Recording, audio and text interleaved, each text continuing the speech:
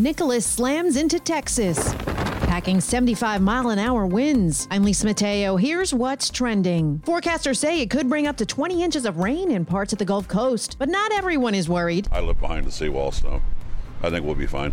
We're all in much better shape. The former hurricane has been downgraded to a tropical storm. A sword accessory, fake horse heads, and a robot baby. It could only mean one thing. Yeah, the Met Gala left its mark on New York City. Kim Kardashian was unrecognizable on the steps of the Metropolitan Museum of Art in a black Balenciaga pantsuit and matching mask that covered her entire head. Singer Frank Ocean carried a lime green robot baby to match his hair. And pop star Kim Petras galloped onto the red carpet wearing a fake horse head over her chest. And a Major League Baseball umpire takes one for the team. Nice play, Spinorama, but he throws it away, hits the Ouch! The official was hit in the face by a wild throw to first base during the second inning of the Mets and the St. Louis Cardinals game. After shaking it off, he was back in the mix.